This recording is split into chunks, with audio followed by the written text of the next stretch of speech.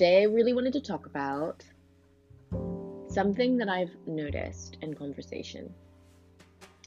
And in this era now where we are dealing with, I suppose, the beginning of the healing from Trump era America and far right uprising, which through that turmoil has come up right now with opportunities for us to explore ourselves, especially with the situation. The situation. Yes, we're all alone or with the same people that we see all the time. But with our work, with the people that are signing our checks, there's a lot of space being given, being offered, sometimes taken, to talk about racism. And one of the things that I wanted to really talk about today is a conversation that I had recently where a person was given the opportunity to have a conversation about microaggressions and what she's experienced in the workplace that has been racist, right? And she said she didn't want to give all of it because it would break her line manager to hear everything. And that really struck me because right there is a deprioritization of the holder, of the victim of the racism, right? Make yourself smaller, don't make too much noise, don't tell them anything. That's the symptom of being in this environment for so long and witnessing our parents struggle in these environments and their parents and so on. These are survival mechanisms. But what was interesting is that she didn't feel that she could share her explicit experience and be heard without having a negative consequence by the listener. And in contrast, a European counterpart, what I mean by that is a white person, can feel free, I'm being general, could feel free to share exactly how they felt, right? Like they could just say it. They could just be like, listen, Brian in accounting keeps grabbing my ass. Okay. I'm saying it really flippantly. However, the amount of trauma felt by, let's say, a woman who isn't of color would not necessarily feel dangerous in terms of causing harm to the listener. But I totally can get with this conversation where you just don't want to give them everything because there's just a lot. And not only is there a lot when it comes to how racism makes us feel when we experience it, it's understood as part and parcel of being who you are and who you were born as. Yeah. So I said born to be. That was the pause. And the truth is, we are neglecting ourselves when we don't fully examine and give light to those hurt places that have come over time of experiences.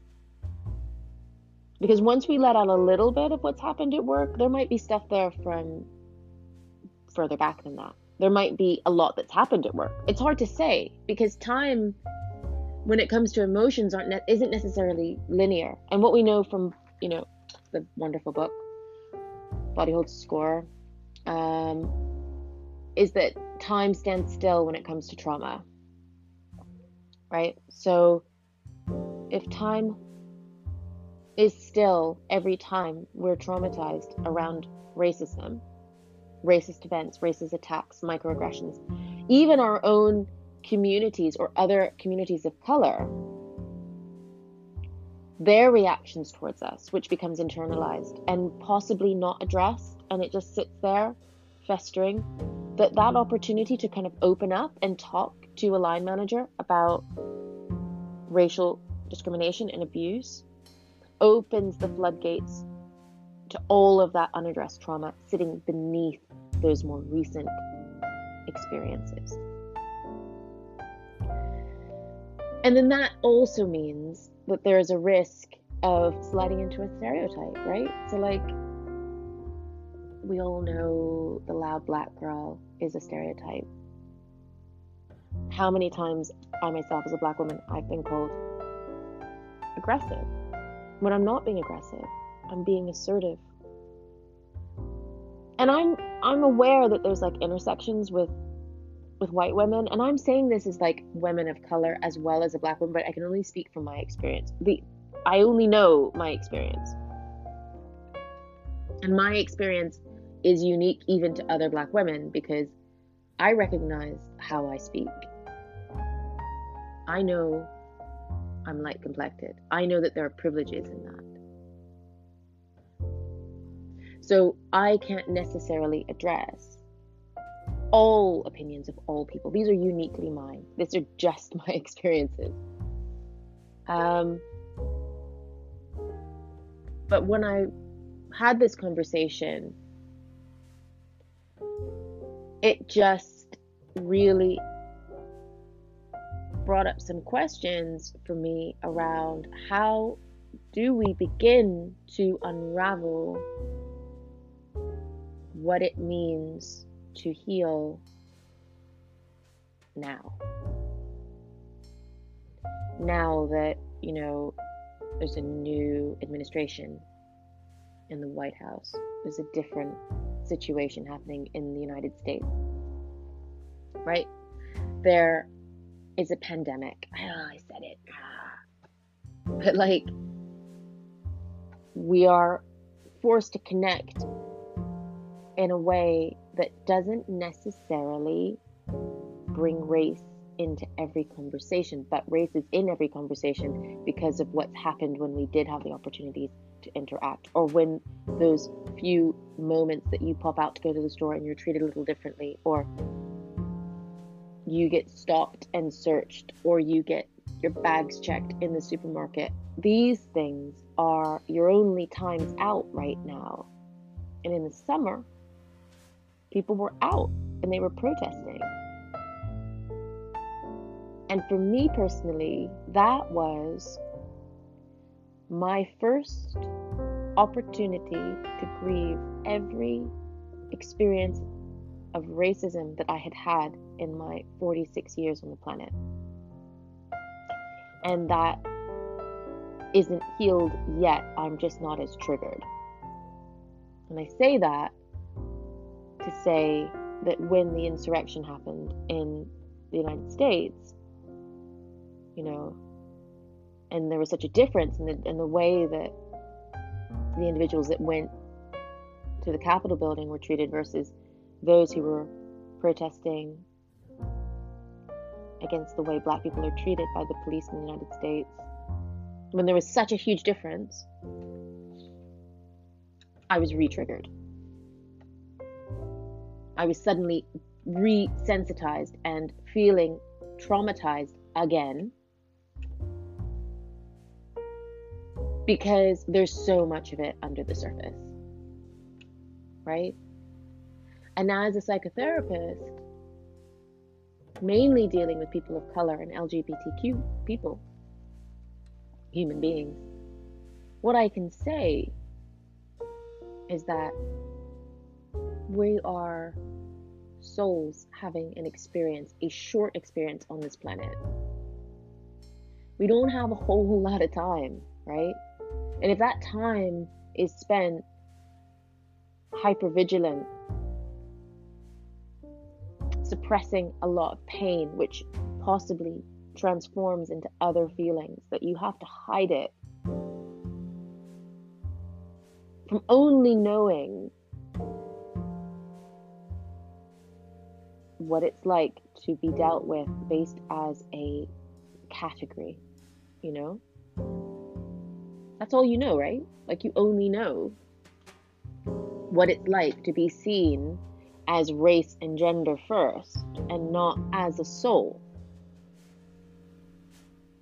In this short space of time, how do you actualize who you really are? And that's kind of the point of this podcast, is to talk about authenticity in that environment. So this woman wants to be authentic to her line manager, right? She wants to say, it's not just this one small slice of the pie. It's actually a bakery. It's a whole bakery, girl. I got cupcakes of racism. I got cookies of racism. It's not just a slice. I'm showing you a slice of sweet potato pie, right? But that's not actually what it is. And I've had to deprioritize all the inventory. I just have to pretend that doesn't exist so that you feel comfortable and I stay in pain, right? And I can see parallels, right? I mean, I could easily go off on tangents because I'm thinking about like, oh yeah, well, okay. That's a little bit like domestic abuse survivors. That's a little bit like possibly what it's like to be a white woman in the workplace or in certain social context where attractiveness or toxic femininity is prioritized. You know, there's intersections, but I'm only speaking about what I know, because this is what I know, right? I know how to be me, and I know what it is to be myself, even though I've been called the N-word too many times since childhood. That's my door.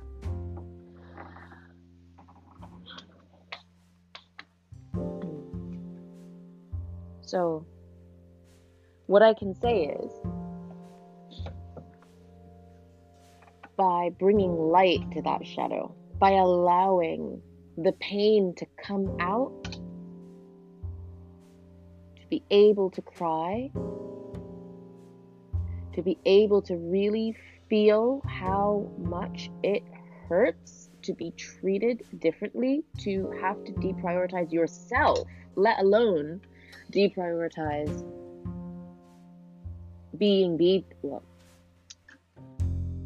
having been deprioritized. You just do it yourself. They don't even have to bother doing it because you just do it for yourself. You know that you will never have the same as someone else.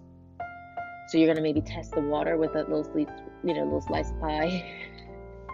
Here's just a little tiny bit of what I'm going through, just to give you a little taste. And I'm just going to hold back the rest of it. Okay, so this is the thing. This is the psychotherapy bit, right?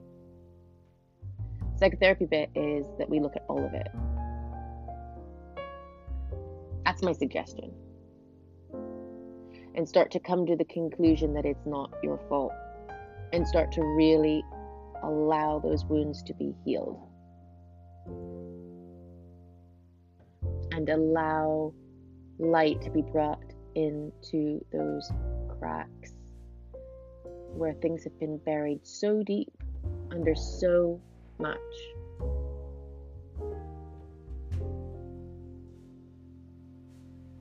And that's the bit. Once you start to see it and start to process it, start to understand it, start to recognize that it's not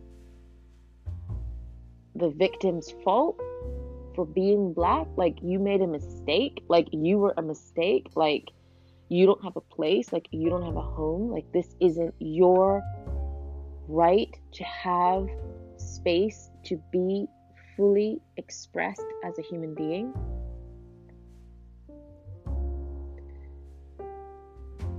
That space is your freedom. Not blaming the racist, Because there's so much conditioning. Like, once you start to look at it, like, once you start to listen carefully to just regular TV shows, you start to pay attention to films. Maybe not, like, now we're getting better, but like when you go back through the very recent history of film, when you start to see the tropes and you start to see the stereotypes playing over and over again, there's an acceptance that this is not your fault.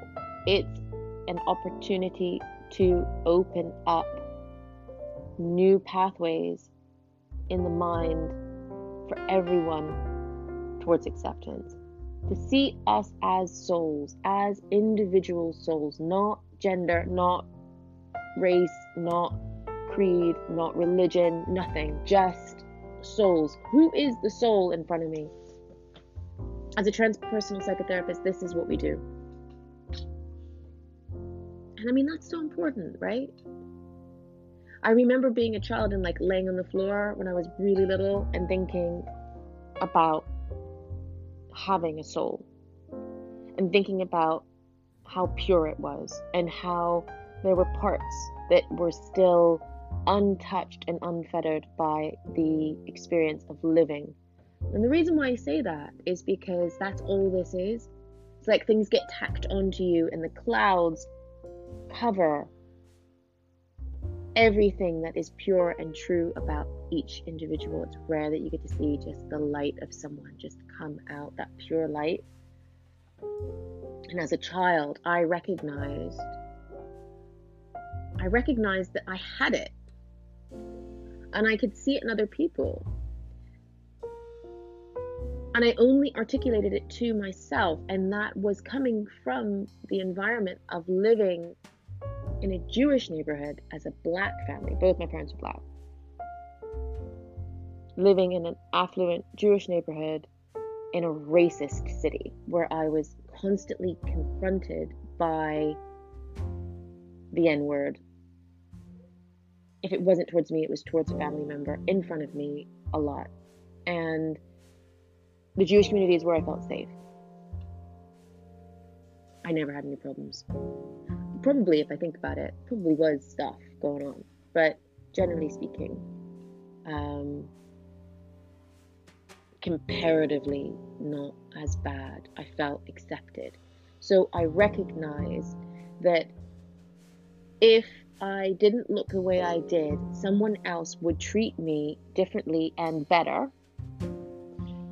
And I was in this body and in this color and in this society, and nobody could see my light because they were too busy looking at the color. And so that was it. And once I knew, okay, I just need to be careful of those people who can't see that light.